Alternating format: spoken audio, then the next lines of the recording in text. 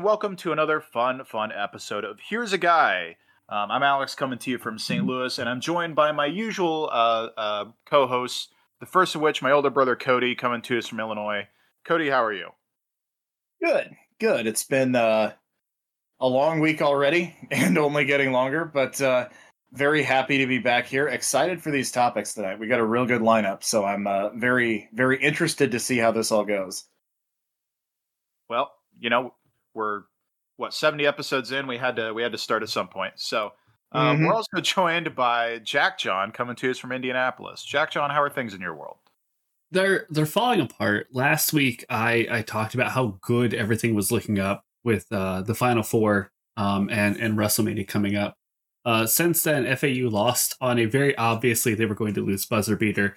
And Wrestlemania was kind of shit, and also Vince McMahon is back in the WWE, and also the WWE is owned by the parent company that owns the UFC, so everything is awful, actually. I'm going to give you a slight disagreement. I thought WrestleMania, for the most part, was great. Oh, Saturday, amazing.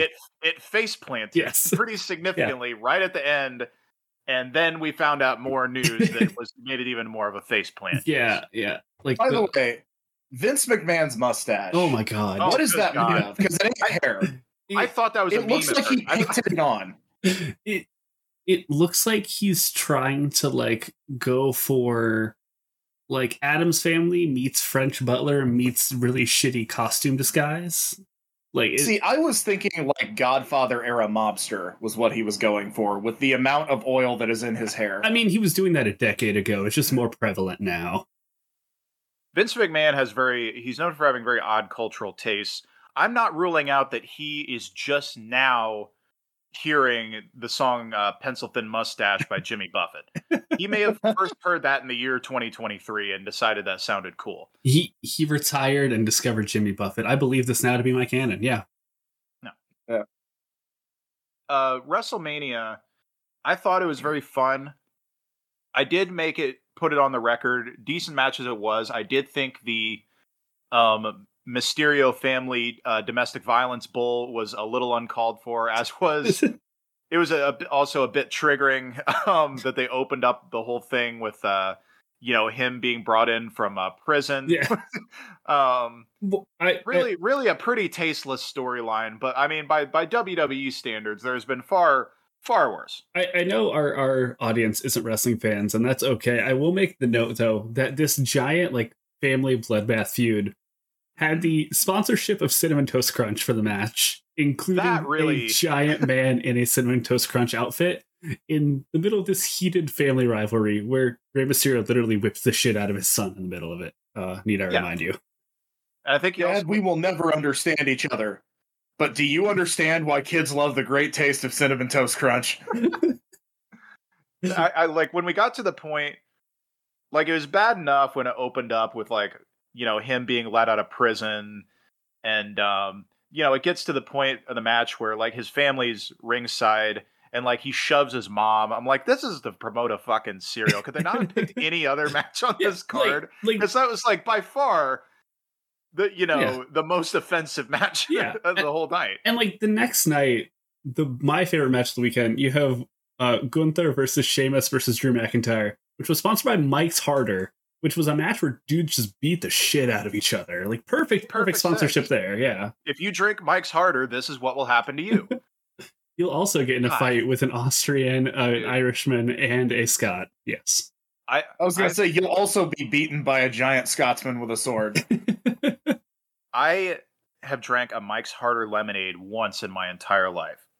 And it was, I think, it was either the first or second week of summer after I graduated high school. One of my classmates had a big party, and I was able to acquire some of those. And by acquire, I mean, I actually don't remember how, but let's be honest, Cody probably bought it for me. I was going to say, the same way you got everything else at that point. Legally, I have to say I don't know where I got them, but Cody, thank you for something unrelated. Statute of limitations run. But, not bad. Gave me the worst fucking heartburn, I think, of my entire life. the amount of as acid bad as in my that heartburn shit. is these days, I struggle to get through a glass of orange juice. But yeah, anything with that much citric acid in it is gonna, especially mixed with alcohol. If I tried to drink a screwdriver right now, my esophagus would explode out of my chest. See, I can do a screwdriver. It's like everything else, like the wine coolers, they're just so goddamn sugary. Like I get a hangover actively after drinking 2 of them. Like I don't know anyone who willingly drinks those who's above the age of 21. And actually, one of the other worst heartburns my entire life was also Mike's Hard Lemonade related. The one of the dumbest drinking things I've ever done, which was beer bonging a Mike's Hard Lemonade. Oh, didn't feel good. Cannot recommend. There's no good payoff.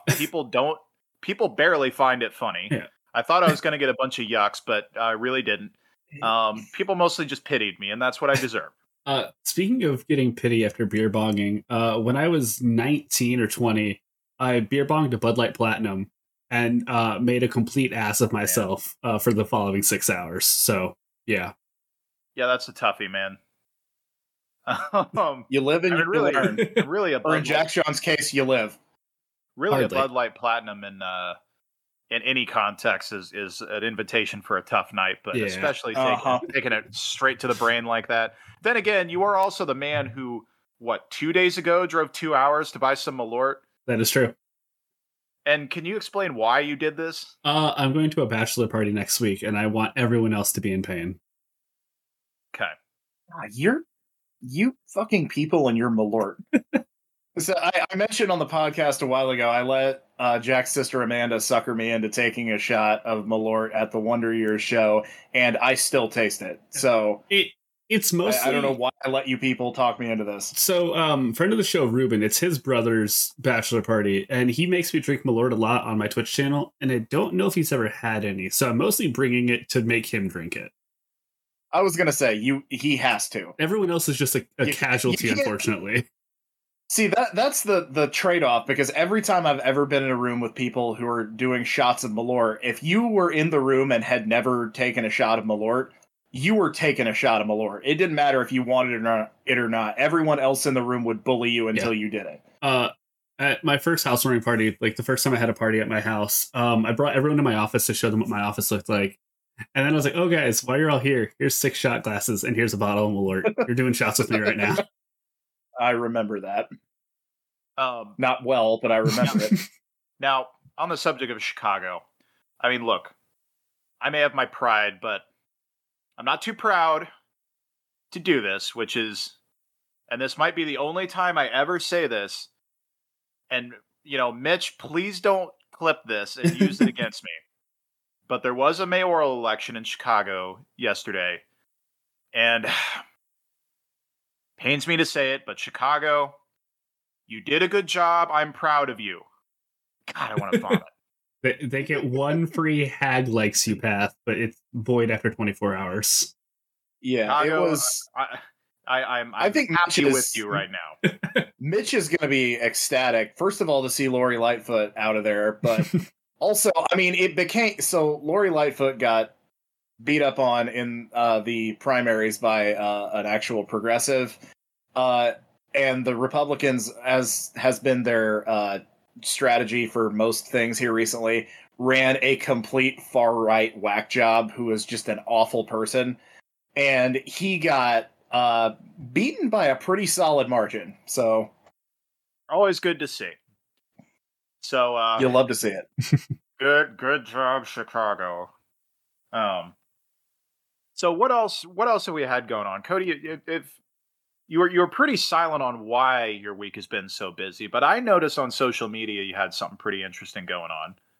So yeah, those of you that are fans of the show know that one of my many things I do for work is I do some sportscasting for local sports, and the high school that Alex and I went to was nice enough. They're organizing a fundraiser for their after-prom, and they decided they were going to indulge in the time-honored tradition of donkey basketball.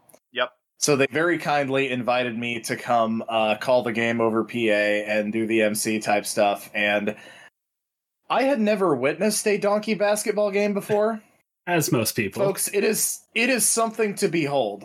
I'd heard about it, but I'd never watched one either. I mean, you live in the rural Midwest and you hear about it, but I'd never been to one before. So I understand just because I saw your Facebook post, but I still have a lot of questions. Is it like polo where they have to stay on the donkey? Like, can like the donkey just be a point guard? Is this like an Air Bud thing? Like, tell me exactly how this ran. So, I'm so glad you asked. So first of all, these donkeys, one thing they don't tell you, they are actually wearing special shoes. Oh my god. So as not to fuck up the floor. They still put like tarp and stuff down on the gym floor just because you don't want donkey scuffs on your... But also...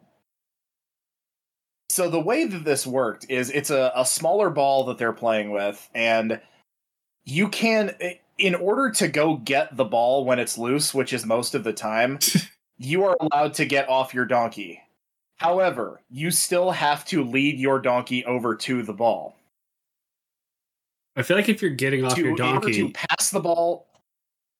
order to pass the ball or shoot it, you have to be actively on top of your donkey. Okay. And furthermore, these are trained donkeys that they have with very different personalities that are played for laughs, so some of them will buck you off, some of them, like, you try and drag this happened a bunch, you try and drag your donkey over to get a loose ball, and he just won't go. We had one that kept throwing one of the guys, that everyone got some good kicks out of. So that I did not know that they had specially trained donkeys that were just designated to be assholes, but, that was, Now I don't know if this is how it plays, but this is how my mind immediately goes. Can you steal another person's donkey? Like, let's say I got the asshole donkey. Can I just like wait for a loose ball and then just go steal somebody's donkey? You cannot do that. Damn it. You can trade donkeys with your teammates, but they have to also be okay with it. As far as so there were some donkeys that were, there were some that like were very reluctant to move. There are some that would just take off randomly. Like I said, there was one guy that kept getting like flung off of his donkey. It was fun for the rest of us, probably not for him, because like, I mean, it's still wood you're landing on. The guy had to go to work the next day. I hope not. That guy is black and blue today, I can tell you that for sure. But it was really interesting, and the crowd loved it. It was very fun, but it was so completely unique. I never experienced anything quite like it before. I tell you, it was the easiest game, one of the hardest games to call from the standpoint of actually being a sportscaster, because 90% of it is just nothing happening and people struggling to, get their donkeys under control. Is it like middle school basketball where it's just fast break after fast break after fast break off rebounds? Pretty much, but fast would be a kind of a misnomer here, because none of these donkeys moved that quickly. Yeah. And also, they didn't always go where the riders wanted them to go. So, a team would have the ball down at their goal for, 2 minutes sometimes, somebody just waiting for their donkey to be turned the right way that they could get a good shot at the hoop. Gotta get a shot clock in there, man. This game would have been nothing but shot clock violations. This is why Will did so well. It's because he could just hog the ball, grab rebounds, no shot clock. This game. So they had two. Each of these games had 2 8-minute halves. The highest scoring game was 6-4 at the end. It really was like my middle school basketball team. Yeah, much like ours. So essentially you watched a sporting event where a bunch of people try to play, maybe the most technical major sport atop the donkeys from the classic 1949 Disney animated Legend of Sleepy Hollow, the one that Ichabod Crane. Pretty much. Yeah, that actually it reminded me a lot of that. So another cool thing is, so the guy that they brought it, so it's this company that comes in and does it. Like you contact them, they will set up a donkey basketball game, and they send one of their reps out who, he handles all the donkeys, he takes care of all that, he, tells you what you need to do, et cetera, et cetera. And he's also out there with a microphone, because they don't all have stuff like this, so sometimes he has to do what I do, while he's helping people wrangle their donkeys. So I like to think I made his night a lot easier. He certainly seemed appreciative. But Got a guy. he We was need to get that telling- guy on here. Yeah. How do I get his job? dude, I bet CJ would do it. Shout out CJ from the Donkey Basketball Company. He's a dude. But he was telling some people beforehand, like, this company gives you a list of like names you can use for the donkeys. They're all very comical, but the donkeys actually have names, and some of them are better than the. Like, there was one named Seamus.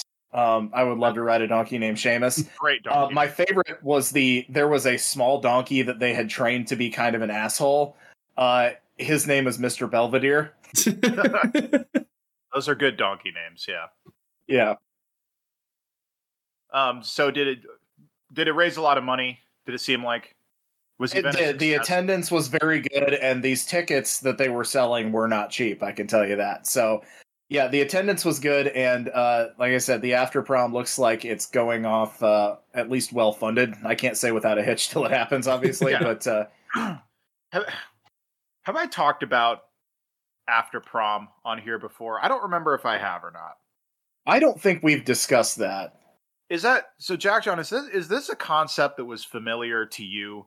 Because this is one of those things we just grew up around, and I tell it to people from other places, and it's strange to them. Yeah, we had an after prom. I think my high school had it. I was dating a girl at another high school that was local here, and I remember going to her after prom.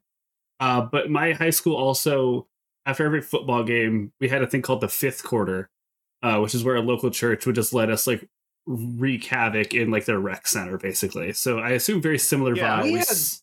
We had something similar too for a while. Yeah, our town had that. It wasn't fifth quarter. I think it was after. Yeah, it was after basketball games. I think it was like after buzzer or something like that. Yeah, I mean something that Yeah. I'd sooner pass away than go to, but you know it was there. Something I never went to ever. I Because me and just my friends were all busy doing actual fun stuff. Kids are not spending enough time in church in our hometown. I mean- got to squeeze a couple more hours out of that. I Town do. of 1,000 people with like 8 churches in it. Yeah, Yeah. that's not a thing at all. Otherwise, Cody, people who live in Greenfield might drink. Yeah, I was gonna say I Oh, didn't. We can't have that. High school kids from Greenfield drinking out in a field somewhere. The concept is totally alien to me. I didn't drink in high school, but I do remember going to fifth quarter and playing Guitar Hero and filling up a girl afterwards. So it wasn't entirely probably what they had in mind. There was probably a lot of uncomfortable reaching second base at those Yeah. events. I can only A lot of the over the pants HJs there. Oh, God. People. What who- would Jesus do? Apparently this. People who glamorize teenage years are really insane to me because you remember all the high points and you remember like the no responsibilities. You forget like that part of it. Yeah. Which sucked. So how, Jack, the after prom that you went to, do you remember how it worked? We went to like this, not quite like a Dave and Buster's, but like kind of like a like entertainment park where there was like basketball courts and like I think laser tag or some shit, and just kind of let a bunch of teenagers who were like in tuxes and dresses just like go. And it was like from like 10 to like 1 a.m. Like, and it was, I just remember it being kind of fun, but the person I was with didn't make it fun. So we left after like an hour, but in concept, I think it was fun. So See, that's how it differs from our experiences. Well, yeah. You were allowed to leave. Yeah. Well, there's actually a few differences. And Jack, you've heard us talk about our hometown quite a bit Yes. over the years. Would it surprise you to hear that our version of it was far more deranged than that? Was it one of those lock-in ones where you're just stuck there? That's part of the problem. Oh, fuck no. Here's and Cody, you were saying that it works a little bit differently now, but back in our day, here's how it worked. First of all, if you go to prom, you must go to after prom. Oh, fuck that. It was mandatory, yeah. Mandatory. And they breathalyze you when you get there to make sure that you are not drinking. So you get there. So here's the thing. Like you said, the idea of an after prom is like to keep to keep us all from going out and getting shit-faced. Yeah. But they don't want like a riot, so they want us to do something entertaining. Yeah. Entertain ourselves. So you said like you went to like some entertainment center, certain place. There's probably like, bowling alleys or laser tag and shit. Well, here's the thing is our town has nothing. So there's nowhere else for us to go. I mean, so like where else we could go is basically another, like the church gym instead of the high school gym, Yeah. So what instead we did was they would rent out a place up in Jacksonville, where we went to college. And if you didn't know, Jacksonville is like what, 25, 30 minutes away from our home. 30 minutes. Yeah. So you basically, they gave you like an hour and change to get up there. That part was never a problem. In fact, you usually had a time to go, run to Walmart and dick around in your tuxes and dresses beforehand. That was probably the most fun part of the night. I should do when you're 17, 18. One time I just to fuck around since we couldn't drink, I drank. Oh God, these were so heinous and such a product of the time. This is such a 2011 fucking thing to exist. But you remember that Monster had the Arnold Palmers? Oh, yeah. Those are pretty heinous. I never had a good time with those. I thought you were going to go with the whitest kids route. And what about mouthwash? that still shows up on breathalyzer, Jack. Yeah, that would trip me up. But there was one time at an actual party, I was just hodgepodging, so I tried mixing one of those with vodka. Oh, fuck! I had a bad night. But I couldn't drink. I decided to hammer one of those and do a 5-hour energy, and I got like extremely sick. So that sounds like something that I used to do. I did this for 2 years in college. Come finals what the hell did I call these? I think I just called them A-bombs. But I would get a Monster, pour it into a cup, and then take the top off a 5-hour energy drink and drop it in like it was an Irish car bomb, and then chug the whole thing if I needed to be up for a little while in the middle of the night. You're like, because that'll fucking wake you up. All right, so the core concept of like getting drunk and that feeling is like, you get kind of dizzy, you get kind of lightheaded. What if I just had a caffeine rush so bad I felt those things? I mean, the fact is, at this point, I was probably like, it had been fully a day since I had had any sleep. So like, this was maintenance at that point. Yeah. So we get to the place in Jacksonville. They breathalyze you, and you go in, and they have a ton of activities. They have a ton of shit set up. Because here's the thing. Here's one of the other differences you said.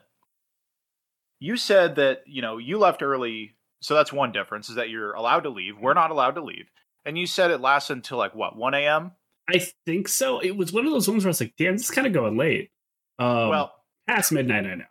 Here's the thing. Ours goes all goddamn night until the sun comes up the next day. Oh. You don't get to leave until, like, 6 a.m. So. Oh, and here's the fun part. I don't know if this was true for you guys, but when I was a junior and senior, you were not allowed to sleep either. What the fuck? They wouldn't let you sleep. So there was no room where you could go nap. You had to stay awake and do activities all night. What the fuck? They're performing a fucking sleep deprivation experiment on us. By the end, literally the last thing that happens is as the sun is coming up, they sit us all on the bleachers and they pull the results for the raffles. So everyone is fucking dead. We're sitting there watching everybody just get prizes. And then we drive home 30 minutes. Yeah, no, like sleep deprivation is like so much worse than like being drunk or buzzed. Like, by nature, none of us have slept in like 24 hours and they make us drive 30 minutes home because to them, that is better than us going out and drinking and having premarital sex, which guess what? We did the other 364 days of the year anyway. Oh, and by the way, they also would not let you bring in energy drinks. I found the hard way my senior year. One of my classmates' moms, who was a tremendous bitch, she read me the riot act for bringing in a Monster. And I was like, okay, this has not been opened. Do you think I took a syringe and shot a bunch of vodka in here? Maybe now that you said that, I'm kind of thinking. Or is the monster itself your objection? Because let me remind you once again, you are requiring that I stay up all night and then drive home half an hour. What could your objection to caffeine possibly be in that context? Are you a goddamn Mormon now? Wouldn't surprise me. Like, this whole thing, just what the fuck? And so like a lot of the events they would come up with were pretty fun. I will give them that. The problem is like we're forced to stay awake. Yeah, like my favorite was we did Fear Factor. Oh, and I signed up for that. We did that too. I was the guy in the class, so I would do like weird jackass shit for fun, you know. And I forget to sign up in time, and so who I'm left with is this poor girl from my class who was a total sweetheart but had an extremely weak stomach. So we were like opposite pairs. And what you have to eat is randomly drawn. And what I get is like one of those big, huge, fat olives. Not hard to eat, but I don't like olives. It is a little bit of a challenge for me, but like not really. I just choke that thing down. So I'm like, okay, I probably got the easiest thing here. I really hope my partner doesn't get something extremely gross. Are either of you familiar with Braunschweiger? Like, the extremely like rancid German tinned meat. Mm-hmm. That's what she got. It's like worse than dog food. And she gets that and she makes it in one bite before she starts throwing up. I was fucking livid. Yeah. I'm like, are you shit? We can't switch. Like she'll take the olive. I'll eat this horse shit. What else do I have to do all night? Does starting to projectile vomit allow you to go home early? Because I would totally like Ted Nugent myself for that. Nothing allowed you to go home early. God damn That's the point. They perform the goddamn... Instead of allowing us to go out and party, their better idea was having us drive 30 minutes to do the fucking Stanford prison experiment on us.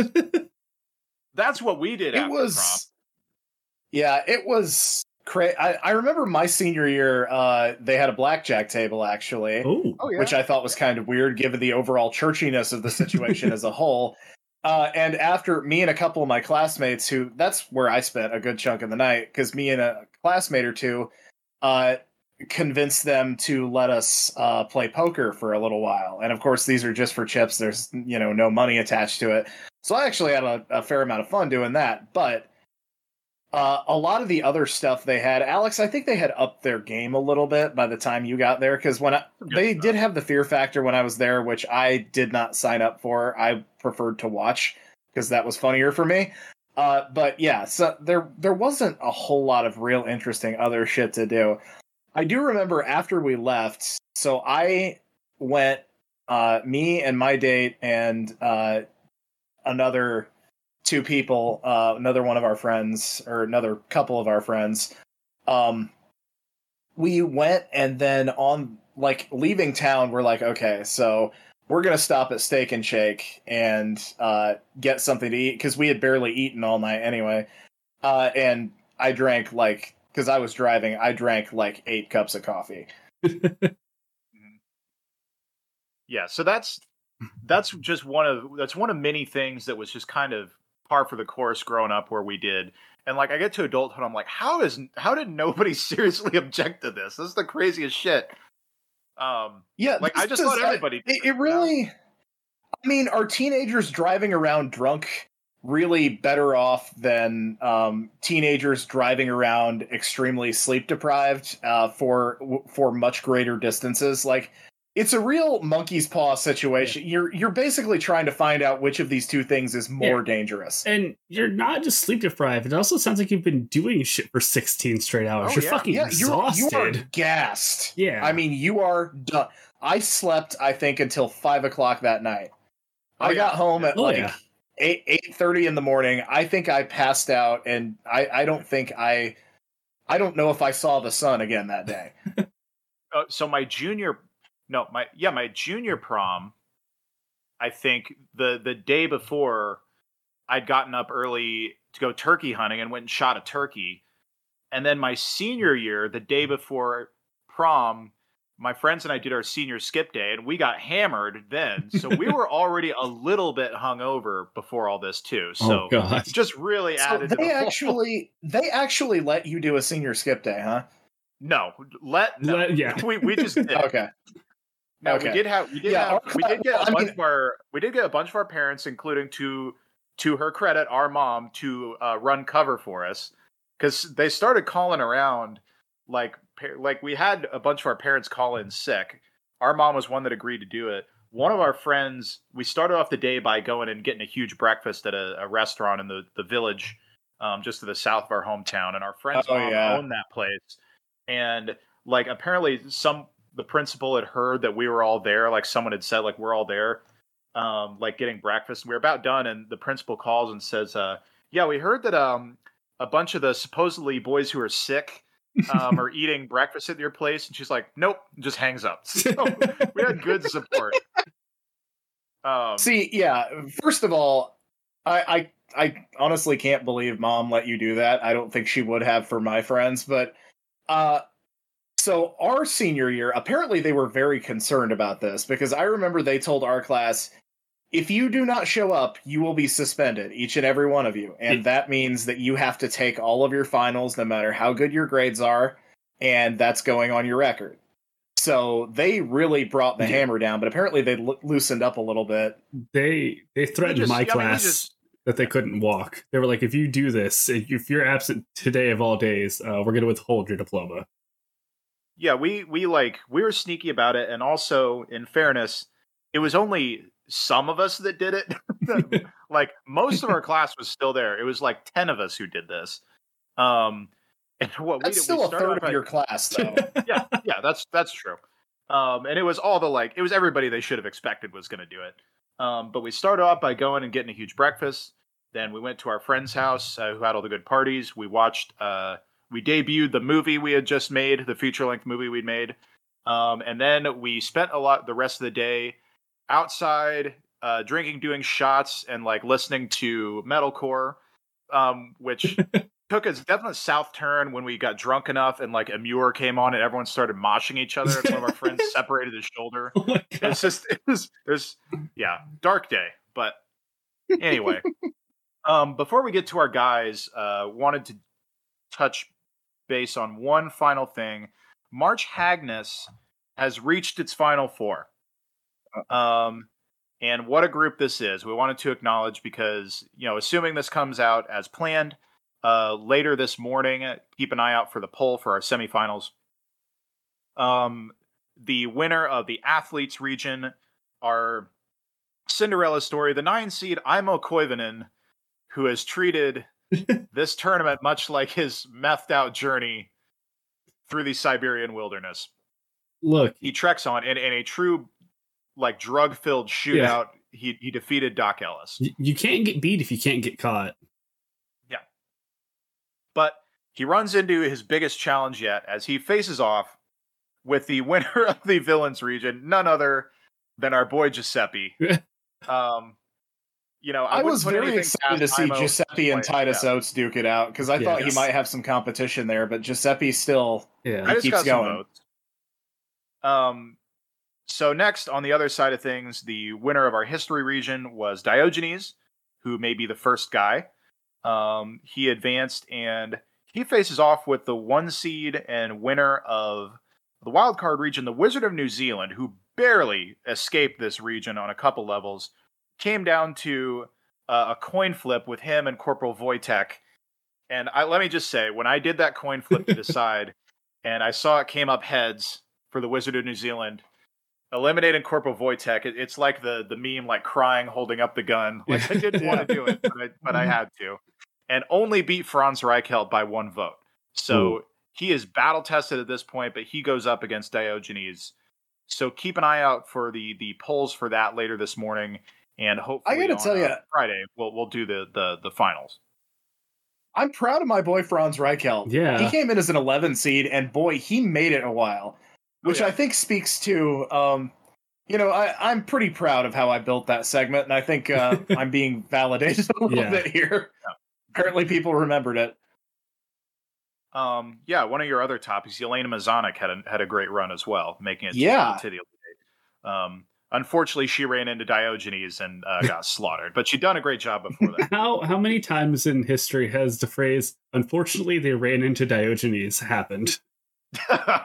More on him. Like, I have a mention of him in my segment. You translate that into ancient Greek. I bet it happened constantly. There's no fortunately running into Diogenes. I just had some errands to do, and unfortunately, I ran into Diogenes. It is unfortunate to run into Diogenes, yeah. And then he started jerking off. All right, well, keep an eye out for that, everybody. But speaking of guys, we got to get to our guys. So, JackJohn, could you help me out, please? Yeah, I think I remember it. It's the guys. All right. So I'm actually up first this week, and I'm covering someone who has been on my list basically since I started the list. And also say this week, I believe we have another geographical first as we head to the Canadian territory of Nova Scotia. Ooh. In particular, we head to the village of Sandy Cove, a small, quiet fishing village on St. Mary's Bay. It's a tight-knit community even now, but was even more so in 1863. I'm getting the vibe this is a place where a lot of wool sweaters are worn. I don't know why. Yeah. A lot of wool sweaters, a lot of very good cups of coffee being drunk on porches in very cold weather in that place. It's a cold place with beautiful beaches. Yeah.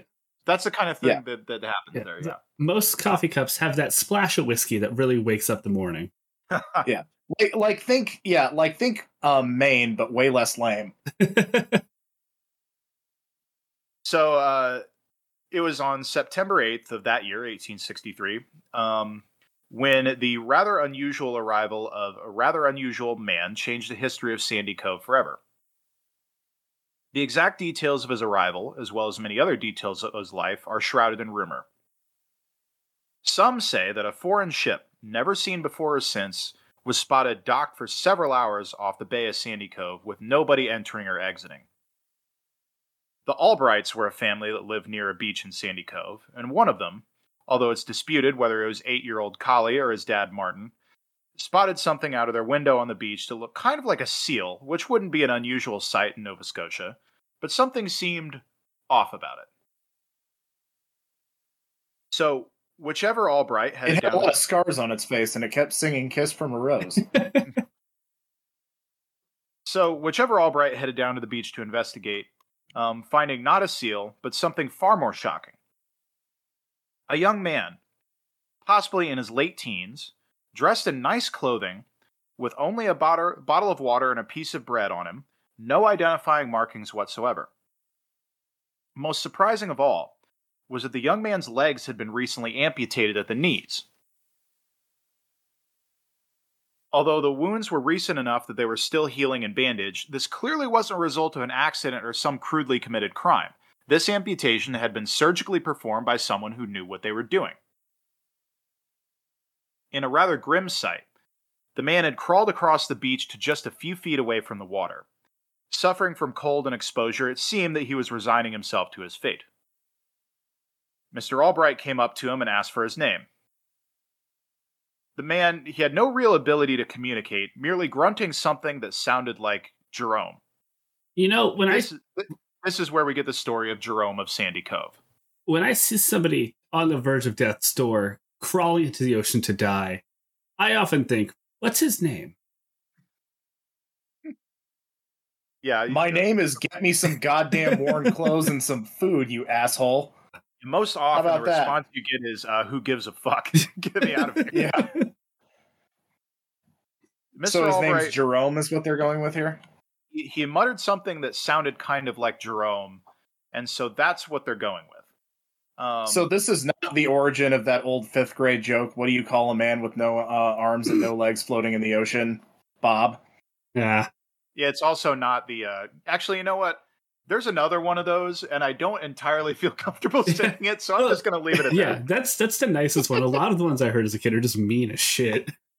His name's not Bob. His name's not Matt. It's Jerome. Actually, that's not even his actual name, but that's what we went by. Maybe it was, though. I mean, there's got to be some slim chance that happened. That is true, but more on that later. Mr. Albright rescued the man and brought him to his home, where the family nursed him back to health. As he healed, many people from the small community came by to see him and attempt to communicate. People tried speaking with him in French, Italian, Spanish, even Latin, since his appearance was rather Mediterranean. They were just trying anything. Again, he refused all conversation. Whether he didn't speak any of these languages or didn't want to or was just completely mute, that part was unclear. His only communication was that when he didn't want the attention of the onlookers, he would growl at them like a dog. Not a bad way to go. I also do that to people sometimes. Yeah. It's a good bit. The Albrights dubbed him Jerome, since that was the closest he had given to a real name.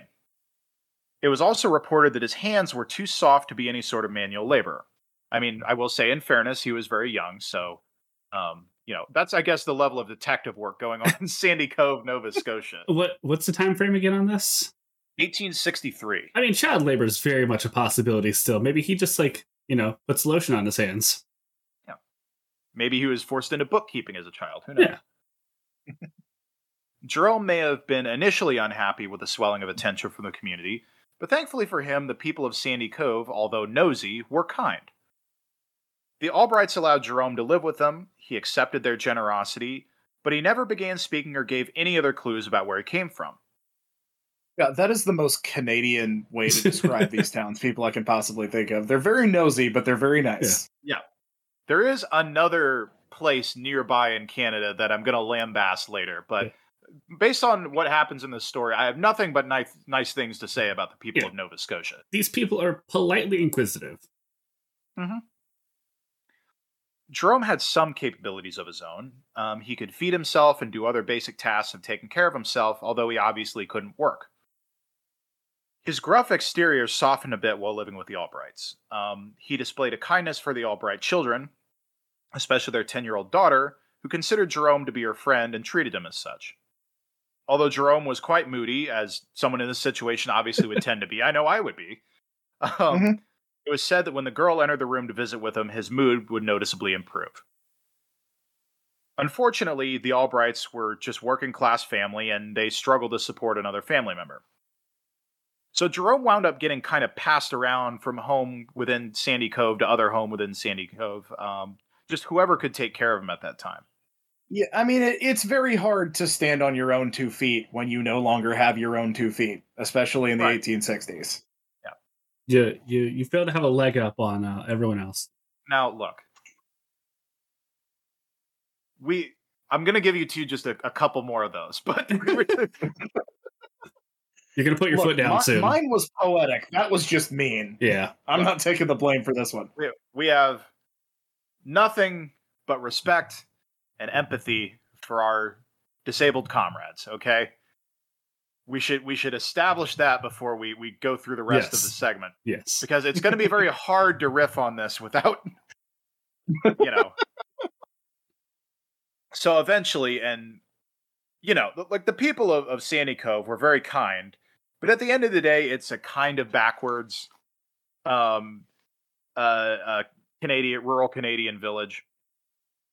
And what they decided was that, we all think Jerome looks kind of Mediterranean. He must be Catholic.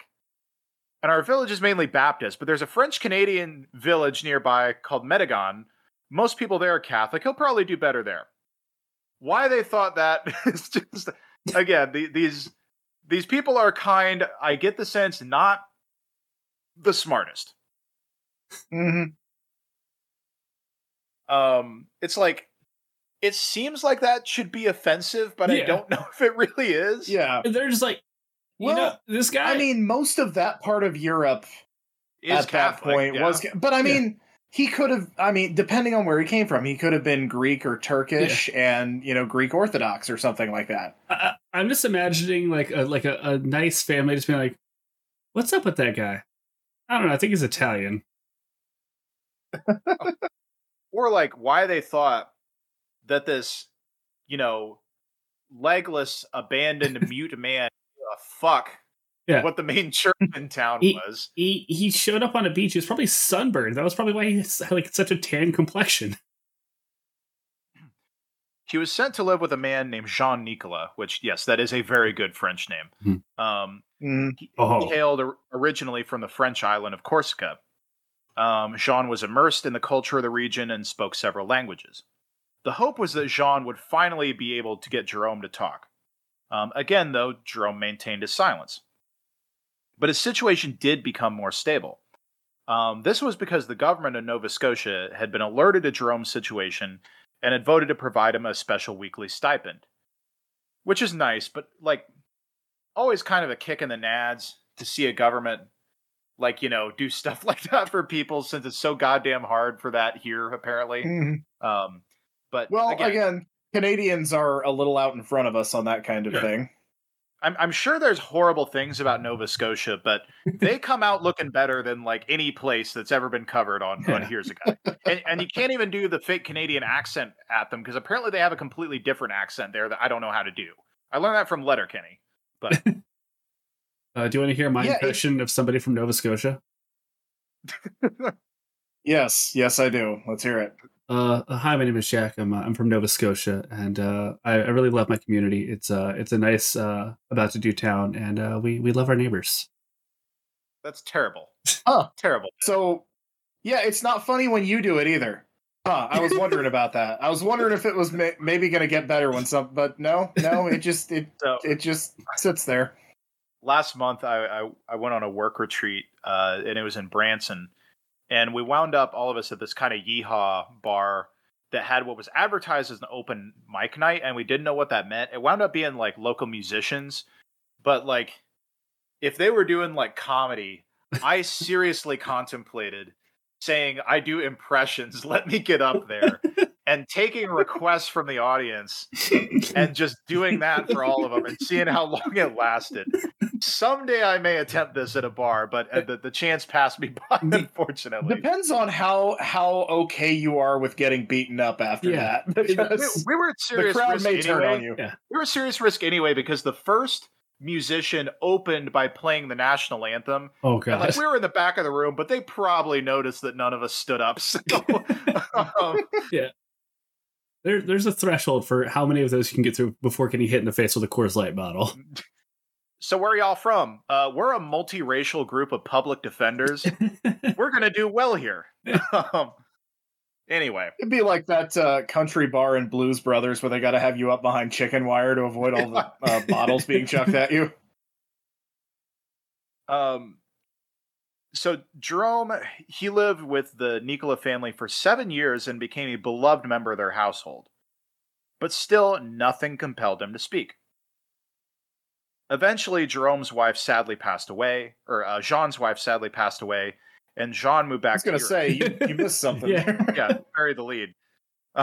His wife, who has the exact same health condition. She also has no legs and also doesn't speak. And she also says her name is Jerome.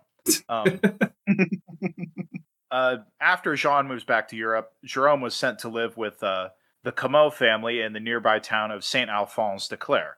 And I'm just guessing, but that sounds like another French town. Can we agree on this? I'm thinking so, yeah. I'll give you that, yeah. The way I would describe the Comeaus, and to add to that, Comeau is spelled Comeau. So there you go. Yeah. The way I would describe that is Ontario, if I've ever heard it. The way I would describe these folks is that they are almost villains in this story. Almost. So apparently, these Nova Scotians have some American blood in them. Because people all across the region, they'd heard of Jerome by now. So the Comeaus decide they may as well get a little something out of this. And so they began charging admission for people to come by and lay eyes on the local celebrity. All right, a couple things. One, I think this is, like, just morally speaking, a dickish thing to do under any circumstances. Yeah. You know, charging money to come look at a human being, let alone someone with a disability, you know? Yeah, this is really the same thing as that guy who put the pygmy in the zoo. Yeah. I think it's slightly less malicious, but in the same ballpark, yeah.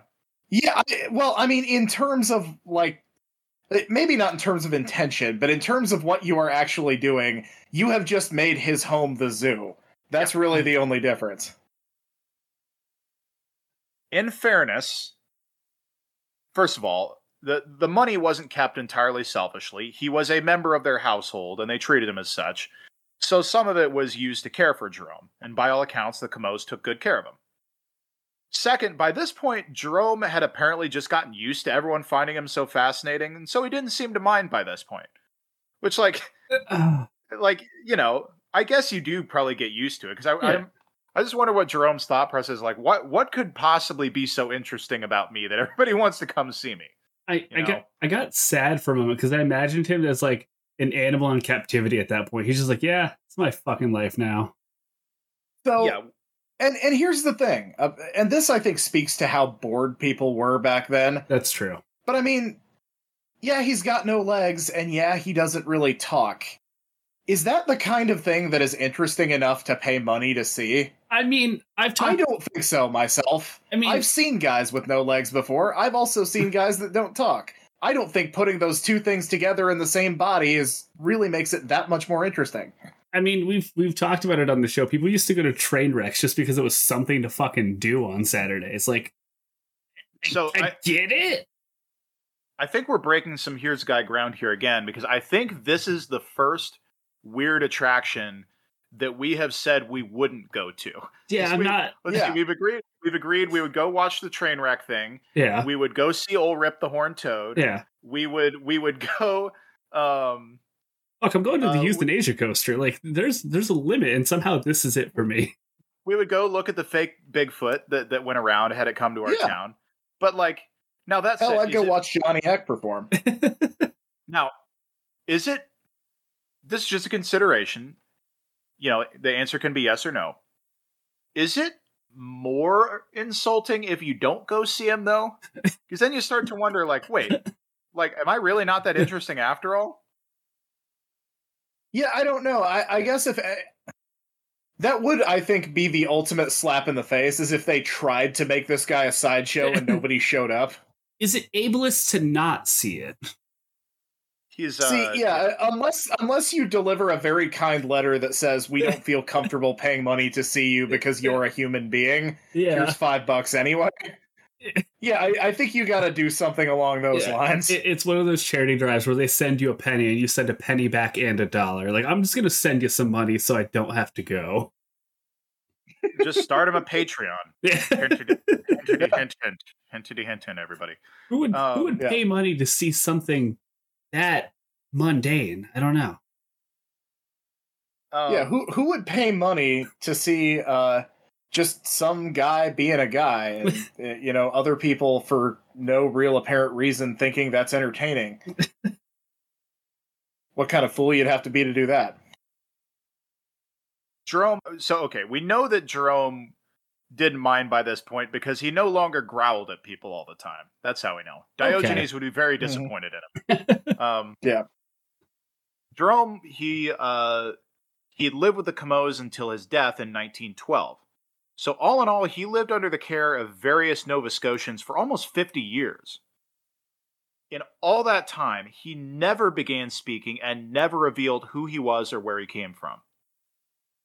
There are rumors that every so often there would be clues about his origin. One is that reportedly he would become extremely angry at the mention of pirates or pirate ships. Two, some say he once let slip that he was originally from Trieste, which is a city in Italy. How would he let that slip if he never spoke? So, I don't know whether that rumor operates under the theory that he chose not to speak and just accidentally forgot he was doing a bit, or I don't know. How jarring would that be? Some say that he once divulged that the ship he arrived on was called the Colombo. Perhaps the wildest story was that in his later years, he was visited by two obviously wealthy women. They said their names was Mahoney, and they knew Jerome from Mobile, Alabama before he ran away from home.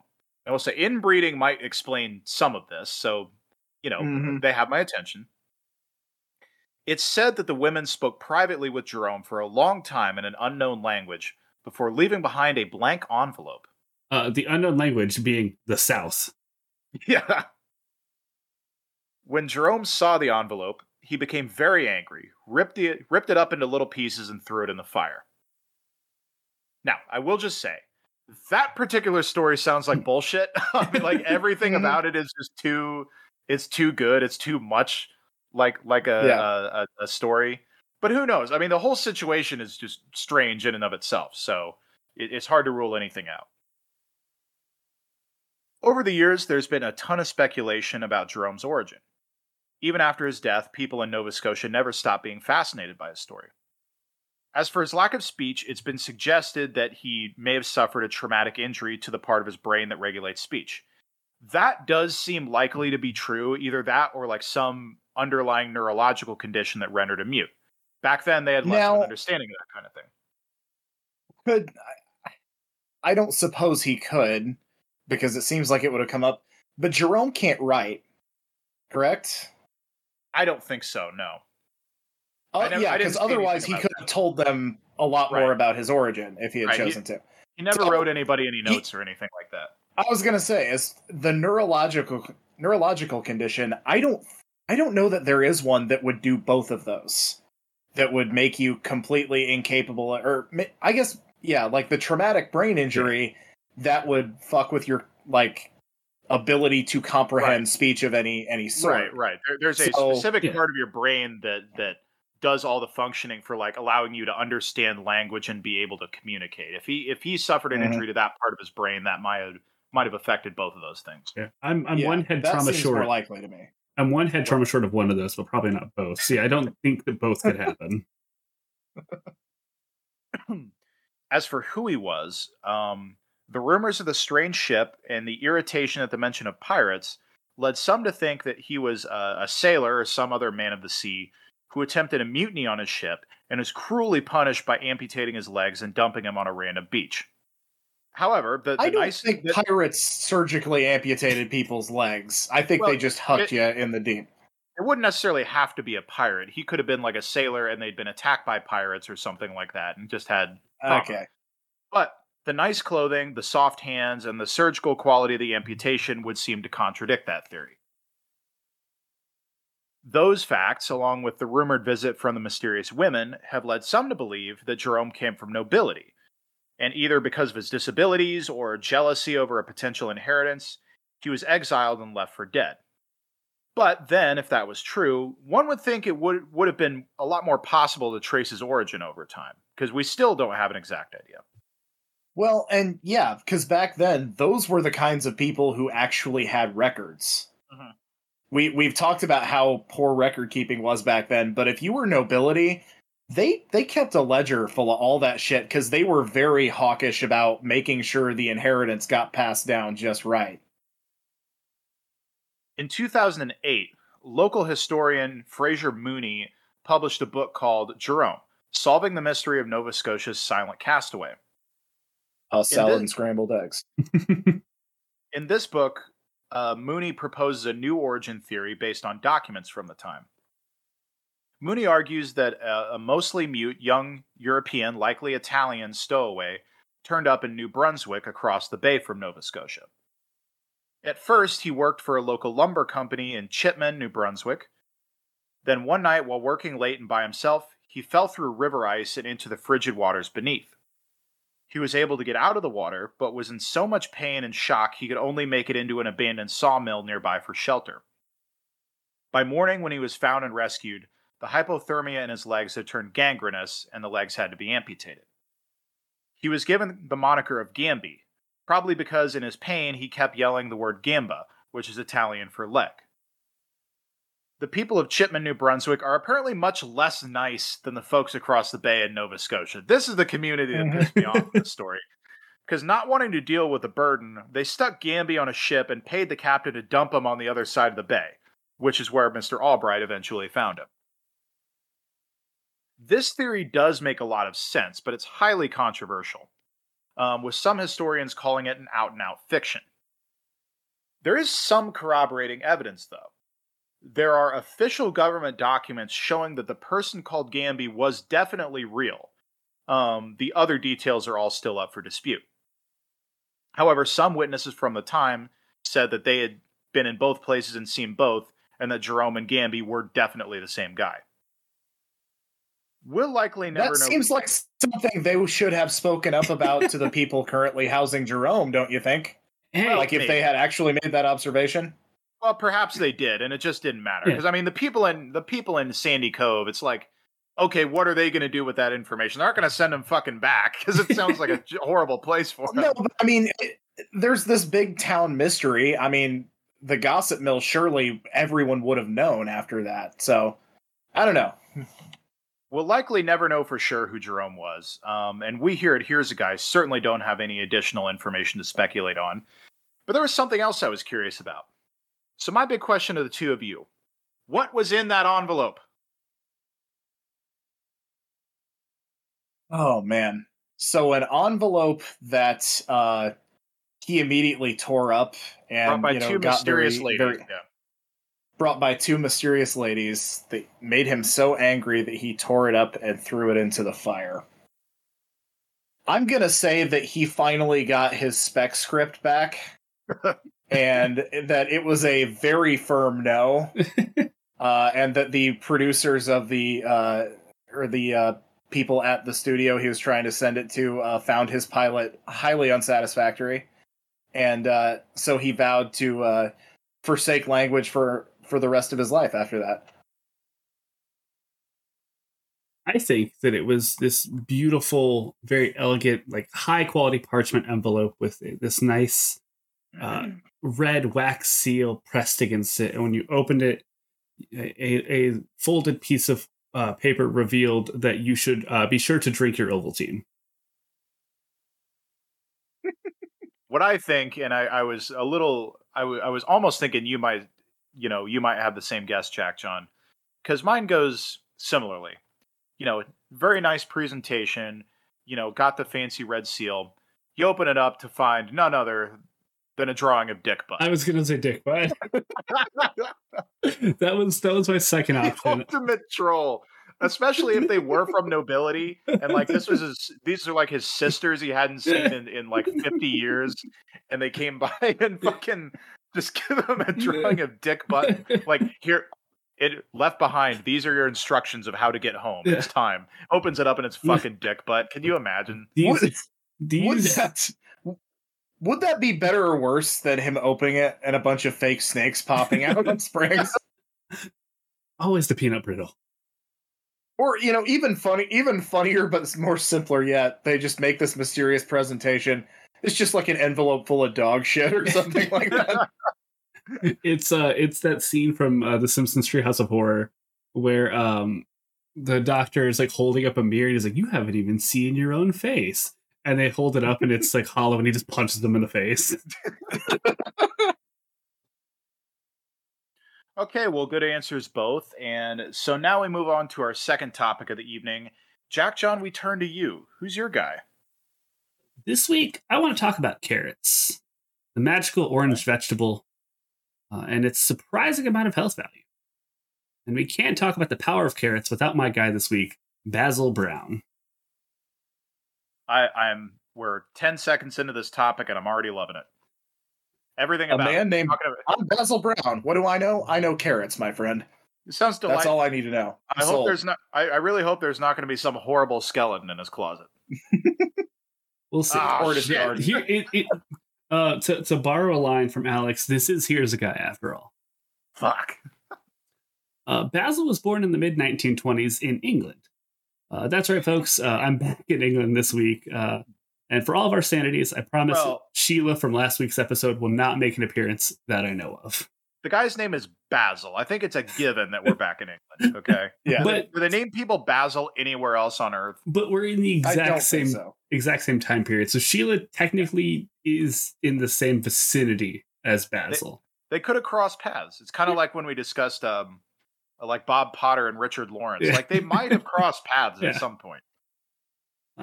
Growing up in England during the time of the World Wars has lasting impacts on everyone. The constant fear of bombings, the high stress of citywide blackouts, and the threat of Nazis storming through your building had everyone on edge, to say the least. Our guy Basil was alive during this time frame, and most definitely this shaped the way his brain was wired, but not for the reasons you might think. The British blackouts of World War II started in 1939 and lasted to the first half of the 40s. During the same time, the UK ministry began to pass along information to aid the British citizens on how to live their lives the best way they could in the dark. One of those things was a way to see at night, and as it turns out, carrots have fucking superpowers that can lead one to be able to see in the dark. Interesting. The ministry found this through very complicated sciencey stuff, but the research was concrete, I can assure you this. Clearly, science is our strong suit over at Here's a Guy. Yes. You say complicated sciencey stuff, that's really all the proof I need. Yeah. Science is like one hair away from magic, and I just trust it implicitly. But this led to the popularization of carrots, first in the UK, before spreading to other parts of Europe and more so the US. Carrots were the reason that, and this is probably my favorite name of the episode, John Cat Eyes Cunningham was able to see so well at night. Sounds like an old-timey British wrestler. But John Cat Eyes had managed to shoot down an ungodly 20 Nazi planes, 19 of which had happened during the night. Praise be unto the carrots on high, and it wasn't shortly after this that the Germans had caught wind that carrots were what gave John his powers, and they started to feed their own pilots copious amounts of carrots. This is where it finally became public knowledge that John was in fact a rabbit. This, of course, did absolutely nothing, as this was yet again another piece of classic World War II propaganda pushed to divert Nazis' attention and their resources, once again proving the Nazis are stupid. That's right. See, now, I knew that carrots helping your eyesight wasn't strictly true, but I did not know that this was the origin point, and I absolutely love it. Now, carrots, I think niacin is supposed to promote like healthier eyes, but the effect is negligible. So from the research that I did, the vitamin A that you get from it helps maintain your eyes, but it will not improve your eyes. It's basically kind of just like helping keep the status quo as far as the research that I saw states. Carrots do not help you see at night.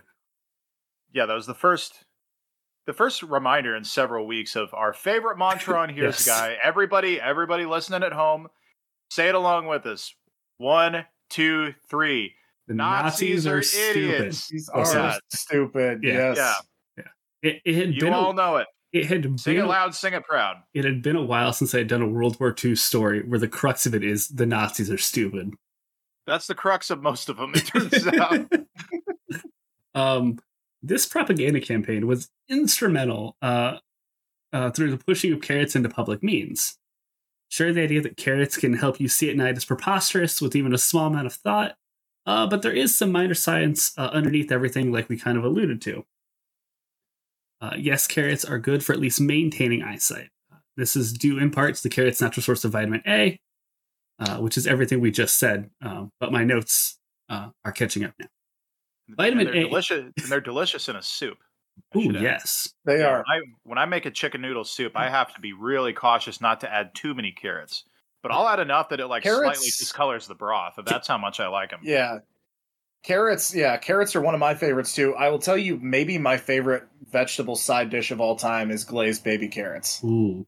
It's classic. I'm a big fan of carrots in a pot roast. Oh, we just had that a couple weeks ago. Oh, fuck yeah.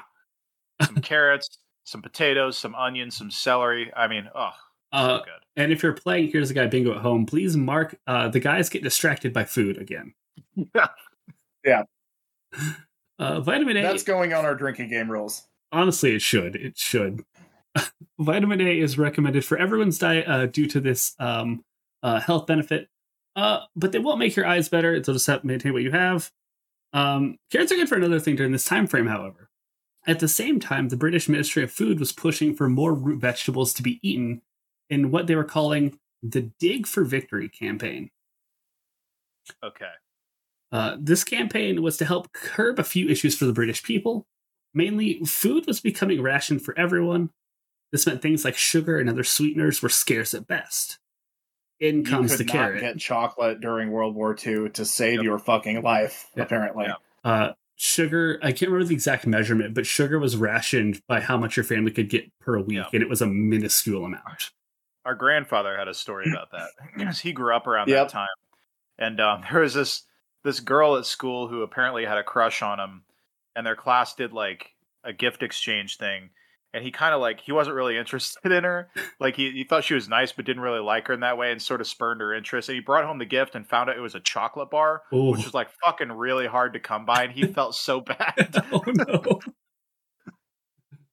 What a lovely guy. This campaign was accompanied by a cartoon carrot creatively named Dr. Carrot, alongside his companion, equally, the name was hard-worked, Potato Pete. Potato Pete. Who would win in a fight, Captain Carrot or Yukon Cornelius? First of all, I don't want my doctor to be named Dr. Carrot, but I certainly don't want him to have a sidekick named Potato Pete. Yeah. All right, Potato Pete will be taking your blood now. Sorry, I made a misstep there. Captain Cornelius. Yukon Cornelius is the character from the stop-motion animation Rudolph the Red-Nosed Reindeer. I got my childhood characters mixed up. The one that taught us all that Bumbles bounce. Yeah, that's right.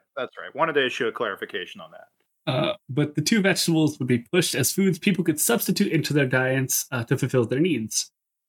This began to push recipes like carrot pudding, carrot cake, and even carrot marmalade for the people. Don't know about that. Yeah, like carrot cake pudding is pretty dicey, unless it's just like a pudding equivalent of a carrot cake. Well, I imagine it's more of like the British version of pudding, which is slightly different than our British version of anything. Is also that. Yeah, carrot cake I love. Yeah. But as far as I can tell, this is where like a lot of those like dishes become like heavily pushed and more prevalent than like kind of like passed on. So your grandmother's carrot cake recipe might be from World War II. But this ramped up carrot and other vegetation production, and by 1942, the Ministry of Food was boasting an incredible 100,000 ton-pound surplus of carrots. Damn. A fuckload of carrots, scientifically speaking. What does one do, I wonder, with so many carrots? So, it's easy to see why carrots might become impressionable on a young person in the UK during this time. In comes Basil Brown. Carrots become impressionable on a young person. I am dying to know where this is going. Basil most certainly had the idea of carrots providing a greater life rooted into his brain. But something that ingrained into your brain can cause problems. What was once a healthy idea in your head can quickly turn rotten with hyperfixation and addiction. And here, this is where Here's a Guy truly comes into play, and you can probably see where this is going to head. Oh. The turn was gradual, but Basil begins to obsess over carrots. Luckily Please don't obsess over root vegetables. If you're out there listening, that's just... And he is... even though he's a teenager, he's probably telling the truth, because I can't think of a way that well, I take that back. I was about to I can't think of a way that he could secretly be masturbating with them, but I actually can. So never mind. Luckily for us, or unlucky if you find this kind of psychosis entertaining, the real meat of this vegetable mania took place in the 70s. So there isn't really an online footprint for what Basil was truly doing or thinking. If this had happened in modern days, his Twitter would be amazing. Oh, yeah. Generally, I'm glad there was no internet in the 70s, because things would be nasty back then. The 70s were a nasty enough decade without the internet. They really were. The year is 1974. Basil is now in his late 40s, and he's planning to live a long and full life. The key to this, of course, is carrots. Oh, yeah. Of course. At this point in his life, Basil is ingesting an obscene amount of carrots for every meal, every day. I love when the key to longevity is the thing that I'm hopelessly addicted to anyway. Look, I'm just telling Keith you guys. Richards discovers that the key to longevity is cocaine. Look, Guys, Damn, life is easy, actually. the key to living a long life is 6 beers a day, and that's what I've been telling myself, and I'm still alive currently. That's right, JackJohn. But he's doing carrot smoothies, carrots at lunch, carrots at dinner. Any way Basil can get a carrot into his body, he's doing it. If you know what I mean. Come on. The next line in my script, pause for carrot in the ass joke. There you go. But in all seriousness, I mean, the odds are pretty high that he did try that at some point, right? I mean, my source didn't say that, but my source wouldn't even if he did. Yeah. I mean, whether anyone knew about it or not, just, the odds are pretty good, I think. Yeah. It should also be noted at this point, from as far as I can tell, Basil is just a guy. Records show that he had no formal schooling or any expert training in carrot science. An article I used referred to him as a scientist, but it's hard to tell if this was an actual profession or something said in jest as a look at this scientist. So he's just a carrot enthusiast is what we're dealing with here. Yes, as far as I can tell. And this was long before the days of being an Instagram scientist, someone to push bizarre foods and tricks to gain a healthy lifestyle. And we were still even several decades away from Gwyneth Paltrow's magic vagina eggs. Yep. God, imagine if those two got together. He would, in theory, he could be having a heyday right now, but the weird carnivore diet, fash guys are kind of the ones having the moment. I saw one of them going on a tirade the other day on Twitter about how gross, objectively speaking, he says vegetables are. And of course, he was talking shit about someone says their favorite food is your favorite food is a turnip or a rutabaga. Yeah, you're picking the bottom of the barrel. You have not addressed the carrot yet, my friend. We all know the carrot's delicious. Yeah. Yes, rutabagas suck. We know this. But carrots are amazing. From everything I've seen, my best guess for this obsession with carrots has to lie in those early days of carrot propaganda. Nothing else draws to any other conclusion for me. I don't think he had any formal training on his opinions and beliefs. I think it was just brainwashed into him. I guess as far as wartime propaganda goes, there are worse things to internalize. I was going to say, at least you get the right side's propaganda. So, Basil continues to ingest carrots daily. And this, as you could imagine, turns into addiction. In today's terms, Basil is suffering from an extreme case of orthorexia nervosa, or simply an obsession with eating healthy foods to the point of restricting your own life around them. The result of which can result in malnutrition in other areas and poorer quality of life. In an ironic twist, his obsession with carrots begins to blind him from the real dangers he's doing to his body. While on his copious carrot cleanse, Basil's skin begins to turn a yellow-orangish color. Mm-hmm. Yep. Who is he? Donald Trump? That's right, baby. We're back. Hashtag resist. That's right. He got indicted. We can all be big, dumb resistance libs now. It's allowed. We're allowed. I disagree, but okay. I'm finally glad that at this point in the podcast run, we can finally show our true feelings for former President Donald Trump. We've been very on the fence about him up until now, yeah. At this point, Basil's eyes are also beginning to turn a slight yellow color. While Basil doesn't necessarily feel bad, he is showing unnatural hues, and with some prodding from his wife, he finally goes to the doctor. See, now, normally what this means is your liver is shutting down. Able that thought. Oh, boy. The doctor, like any sane medical professional, tells Basil to cut the shit and to stop eating so many goddamn carrots. But again, Basil says that he feels great on his own, and so why should he stop? Other than some slight discoloring of his skin, but that's okay. That's merely just a side effect of the greater good he's doing to his body.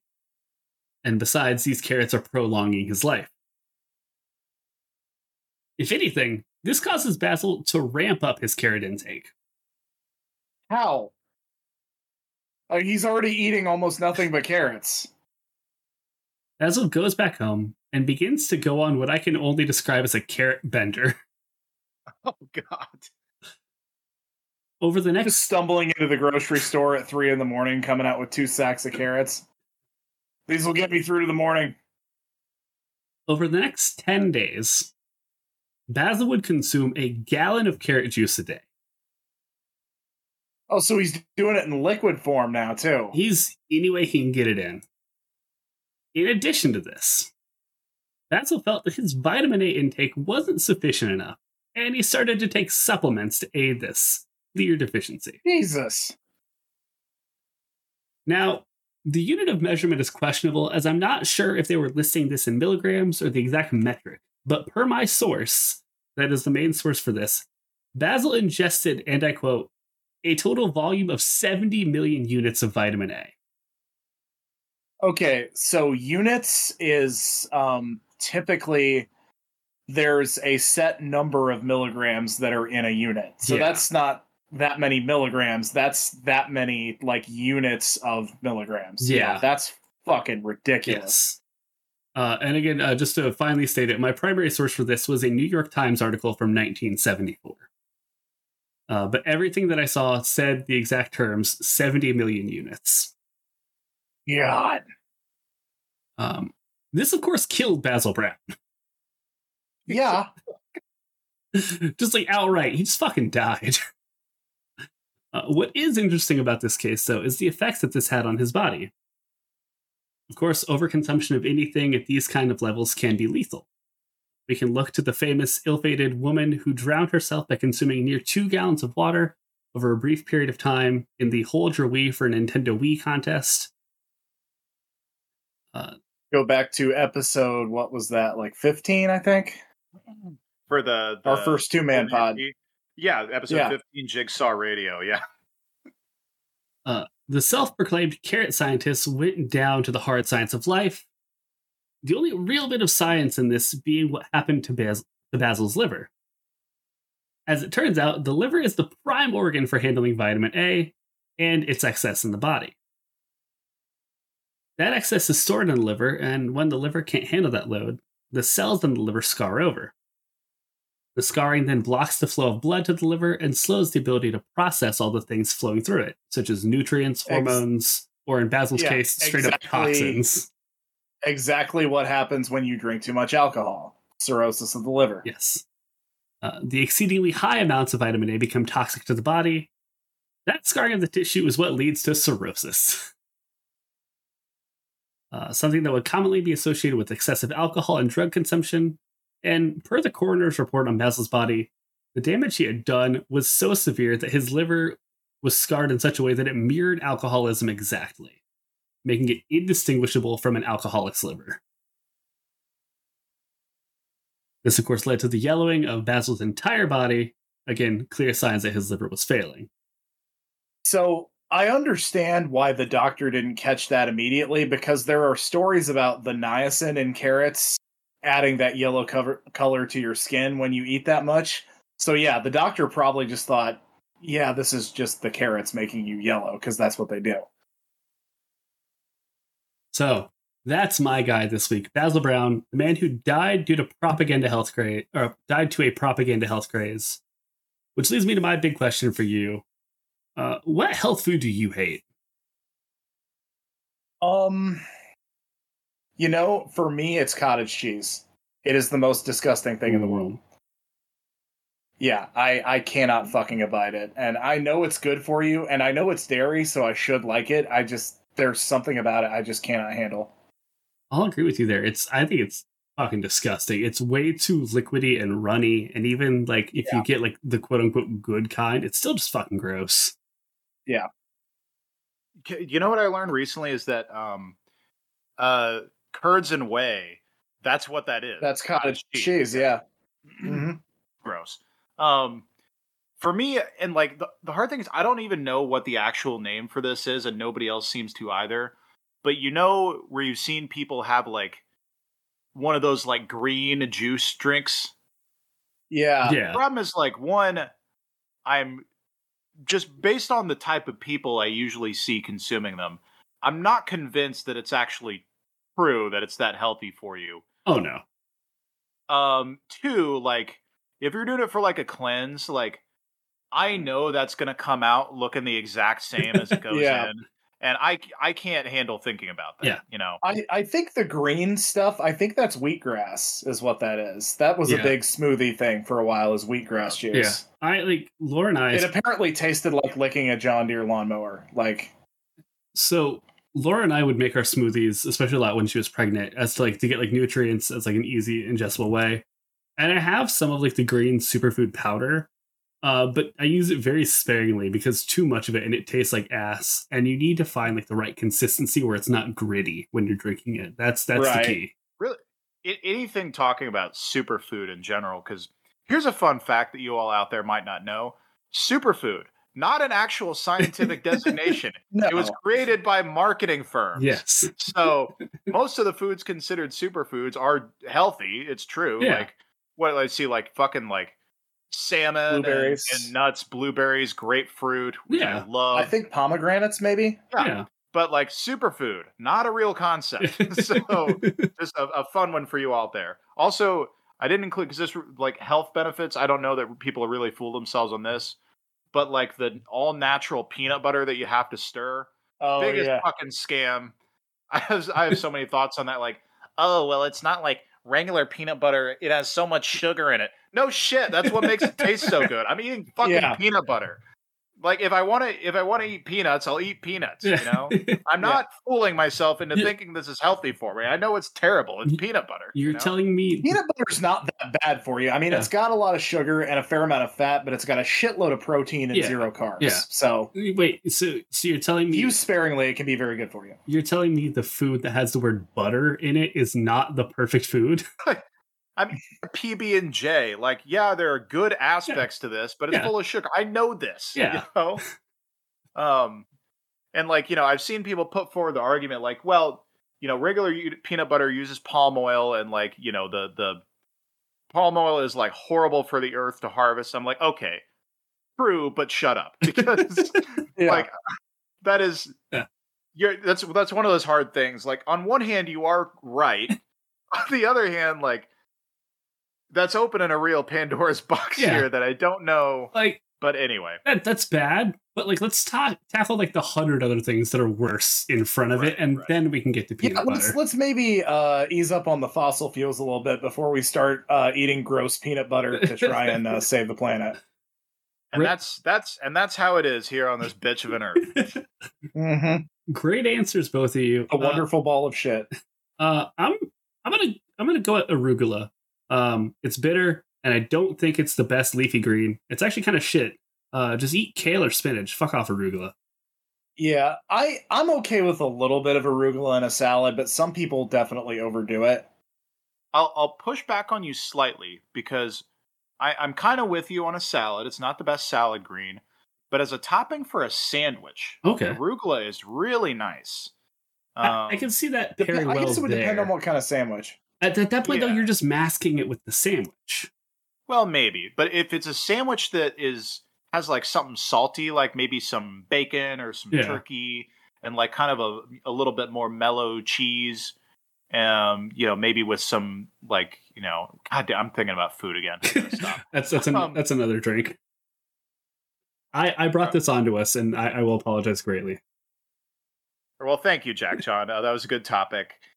That means we only have one left. So, Cody, we turn to you. Who is your guy this week?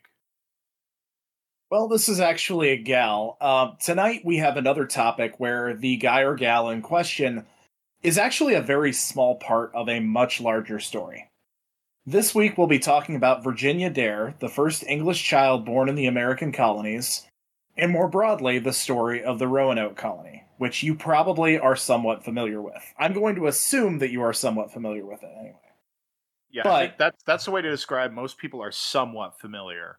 But obviously there's a lot more backstory to get into that people, including me, don't know about. So I'm interested to hear. There is much, much more to this story than most Americans understand, both in terms of the actual facts and the legacy and the aftermath. So Virginia's mother, Eleanor, was fortunate enough to be the daughter of John White.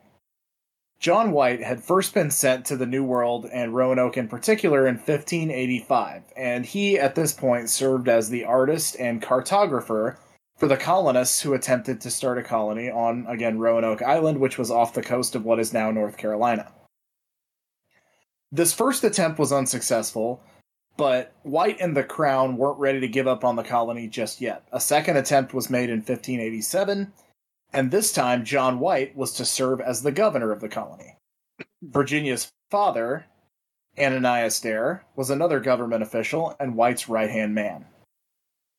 By the way, there are going to be some names that are very hard to pronounce in this segment, so bear with me, I will do the best I can.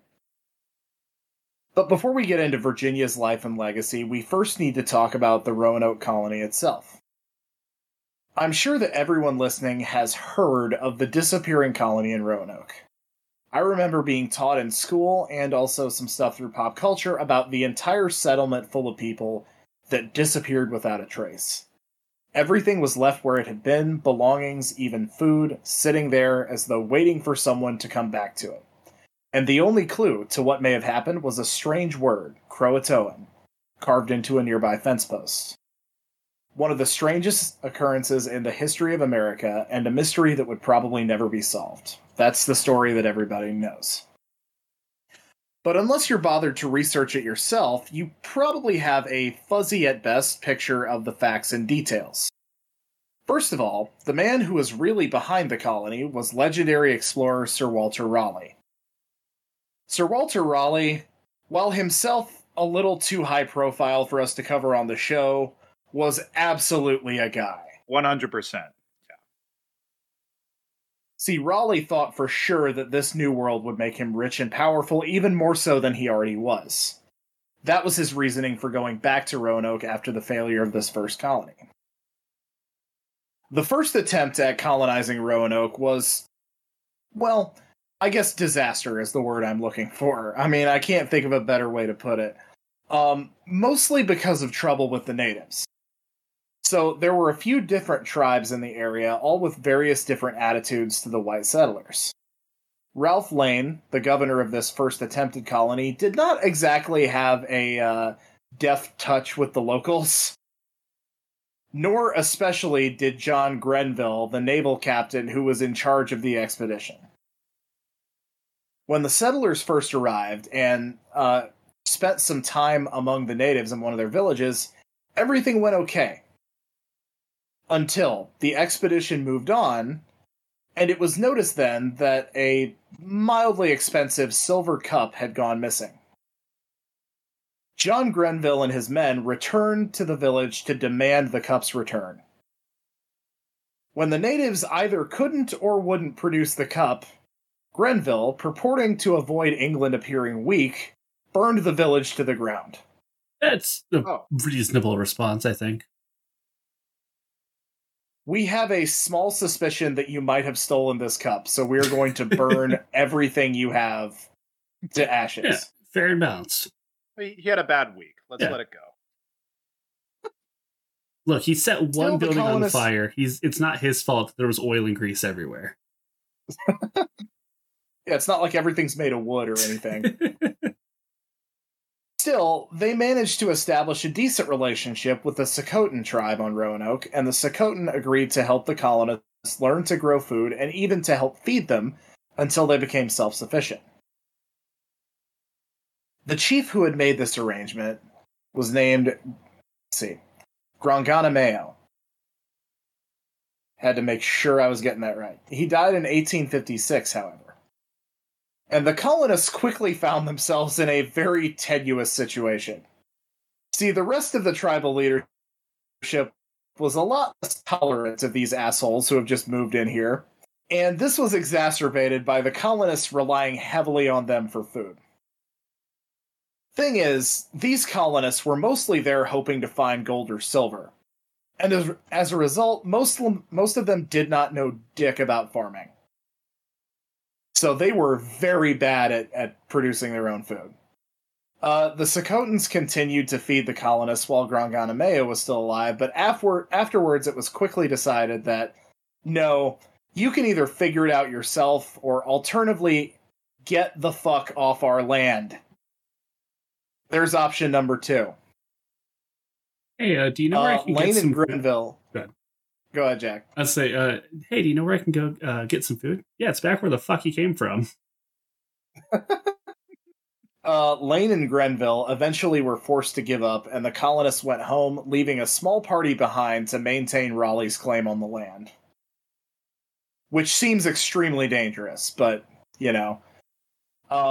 That is a topic we will revisit later, is Sir Walter Raleigh's incredible greed. Just truly one of the greediest men who has ever existed. So when this second expedition set out, they knew that they wouldn't be safe on Roanoke Island for long.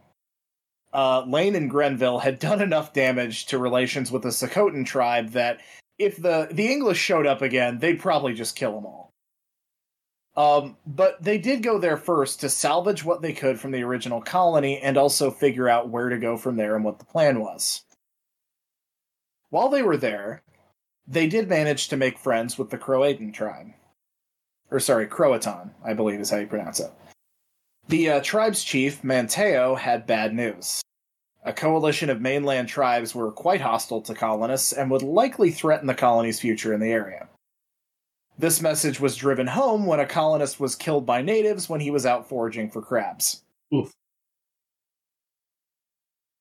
These first months were pretty tense, but there were some happy moments too. Most notably, in early August 1587, Virginia Dare was born. She was named Virginia because at that time, all of this area on that coast where the English were trying to settle was known as Virginia. They made her kind of the poster child for the New World and all of their hopes for the bright, prosperous future that they would surely enjoy once they'd finished murdering the natives and displacing them from their land. Still, between dwindling supplies and the threat of the Secotans, the colonists decided to send John White back to England to ask the Queen for help and more supplies. White didn't really want to leave because he knew that they were in a tough enough spot anyway, and if I leave, these people are just on their own out here. But eventually the colonists persuaded him that this had to be done. And, it's not like doing another cross-Atlantic trip is any safer either. Let's be realistic. No. We all know, we've said on this podcast a million times what this time period was like. And Alex, I'm very glad you brought that up, because at this point, we must remember that England was at war with Spain, which made the waters even more difficult. Yeah. And at that point, most of the fighting was being done via ships. It was all naval stuff. White, however, did get back to England. When he did, he was immediately told that, hey, buddy, your ships, they've been drafted. We need every ship we can get to help fight this war. So you ain't going anywhere or bringing anybody anything for a while. In 1588, he tried once again to go back. His party made it a little ways before again running into trouble with the Spanish and also pirates. So they had to turn back eventually. Ultimately, John White would be stuck in England for 3 years. He finally managed to get passage in 1590. John White and his party made landfall on August 18th, his granddaughter Virginia's third birthday. When they arrived, however, as we've talked about earlier, they found the colonists gone. Now, this is the part of the story everybody's heard. But at the same time, it isn't. If you remember the way that I described the situation when they returned to Roanoke earlier, that's what we've all been taught. While the colonists were gone, what John White actually found was that the buildings had been dismantled and everything that could be carried was gone. And while the word Croatoan was carved into a signpost, the meaning of this mysterious word was not actually a mystery at all. Croatoan was the name of the island right next to Roanoke. I see. And in fact, the colonists had told White that if they had to leave and relocate, they would leave him something to tell him where they went. In short, this fascinating legend that every American has heard growing up is actually a massive nothing burger of a story. Yeah. That does Most of what you know is bullshit, and what is true is told completely out of context and without crucial background information. That does sound like everything I've learned about Native Americans growing up, is that you kind of know what it is, but it's also complete bullshit what you've been taught. I was going to say, do you think that maybe the chance that this story is one that can be wielded by ignorant people to make the Native Americans look like a bunch of violent savages? Do you think maybe that's why people have lied about this for so long? We'll get there. I mean, yes. In short answer, yes, that is one of the reasons I think this story has hung around. There are a few others, but we'll get into those in a minute. So White tried to get across the Sound to Roanoke, but the passage was too dangerous. That's another thing, is that the channel of water in between those two islands was actually very difficult and dangerous to navigate, especially under certain conditions. John White never would find his colonists. Maybe they made it to Croatoan, maybe they didn't. Maybe they died on the way over. And White would never find out what happened to his colonists, and neither did anyone else for sure. It's possible that they were assimilated into the Croatoan natives or the Croatan natives on Croatoan, or that they were killed by some native tribe or the other. But actually, probably the most fascinating part of this story is that this might not have remained a mystery if not for our old friend Sir Walter Raleigh and his unquenchable greed. I was wondering when we were coming back. See, Raleigh himself told White and the Queen that he would personally investigate this. But by all accounts, he didn't try very hard. He made a few voyages over there, but as he himself later admitted, this was mostly a pretext for his continuing search for El Dorado, the lost city of gold. Yeah. See, Raleigh didn't really want to find out what happened here, because his claim on the colony would be voided if it turned out the settlers had been killed. So instead of finding out what really happened, Raleigh decided it would be best if this just remained a mystery. After all, if nobody ever found out what happened to the colonists, no one could prove they were dead.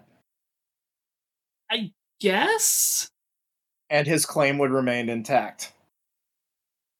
Now, I know that we have discussed this at length on the show, but once again, this is an example of the laughable failure that is the American educational system.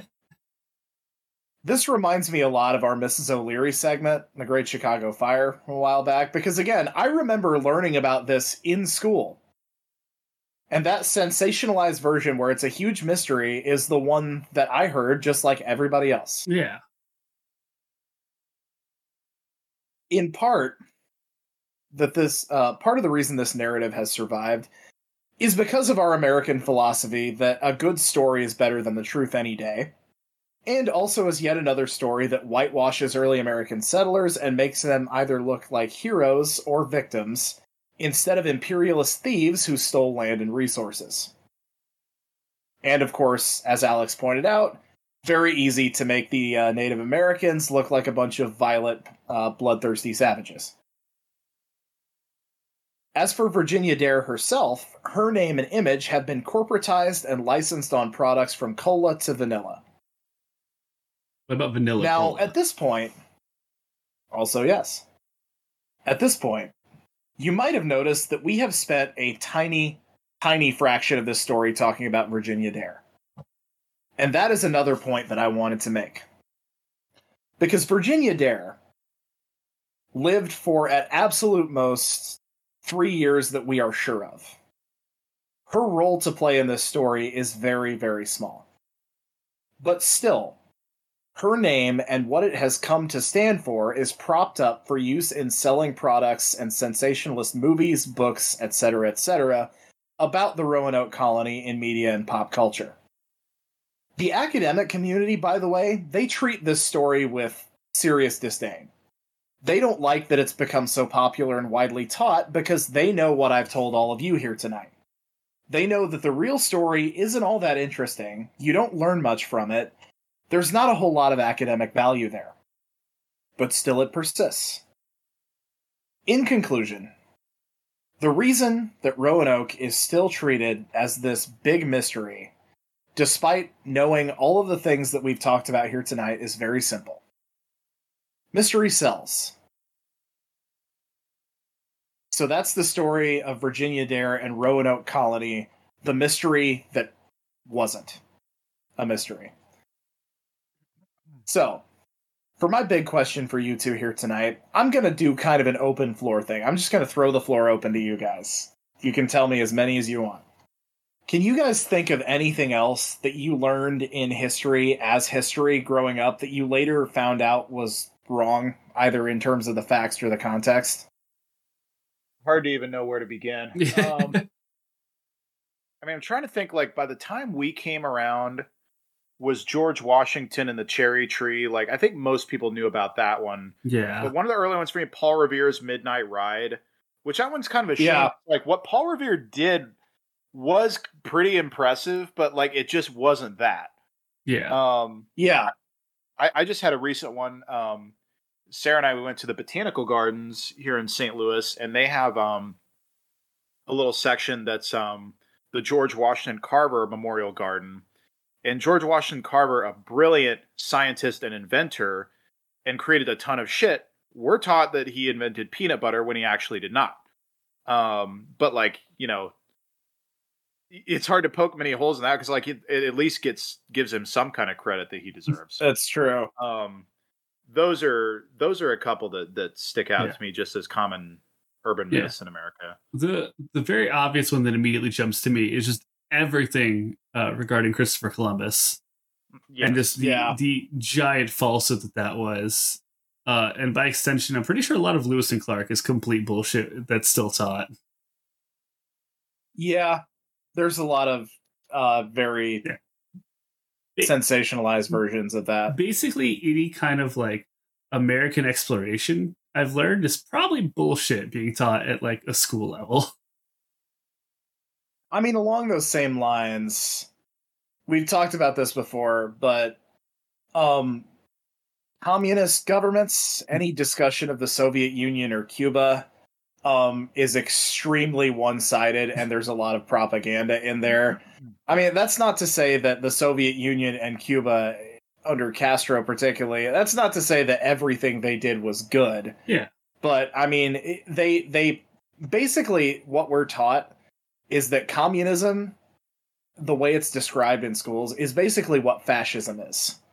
Like, it's basically this pure evil system of government where the government has complete and total control over everything that you do and everything that you're exposed to. And that's just not quite the way it works. Like I said, Stalin in particular did some very bad things. Ditto for Mao Zedong. But the way we learn about it in public schools, at least, once we get to college, you start learning some of the actual shit that happened. But the way that's taught is very, heavy-handed. We're going to slant this as much as we can get away with. Another one I'll think of, kind of, since we're talking more along, like, the lines of social movements and things like that, and, the sort of stuff you learn when you start reading, like, Howard Zinn. There's a lot of whitewashing of the civil rights movement. Oh, yeah. That they basically get held up now, by white people as an example of, like, well, here's an example, like, they enacted change. This is what happens when black people behave themselves and go about things the right way. When in reality, the civil rights movement was a really impressively intricate strategy to, attack the laws of Jim Crow. Part of which was, and this, like, it's amazing that Rosa Parks gets taught, but, like, that they don't teach the bigger message, which is that the bigger point there was that when a law is this clearly unjust, like Jim Crow laws were, it's actually a point of pride to break the law. And so lawlessness became, wielded for good. And, there was violence, there was, upheaval. there was a lot of the same that was true with women getting the right to vote. I mean, there were riots that happened, and rightfully so. Rather, peaceful protest and non-peaceful protest kind of go hand in hand in that way.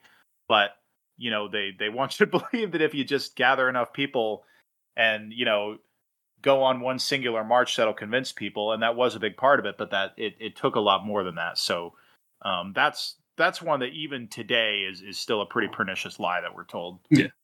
And I'll throw in one more. It's not necessarily a lie. It's just a completely glossing over that it exists.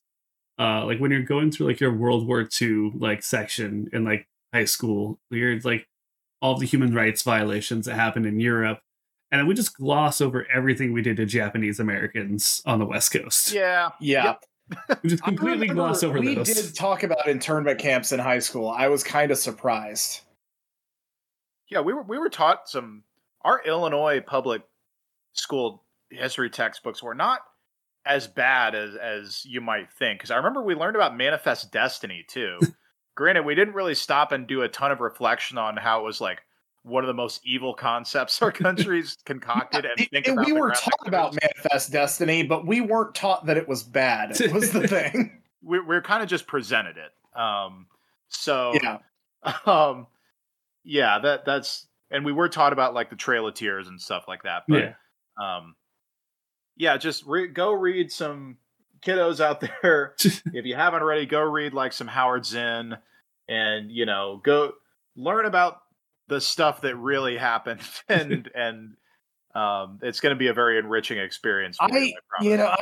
This is the most college freshman thing I've ever said, but I really don't think that you can claim to have a good grasp on American history unless you have read A People's History of the United States.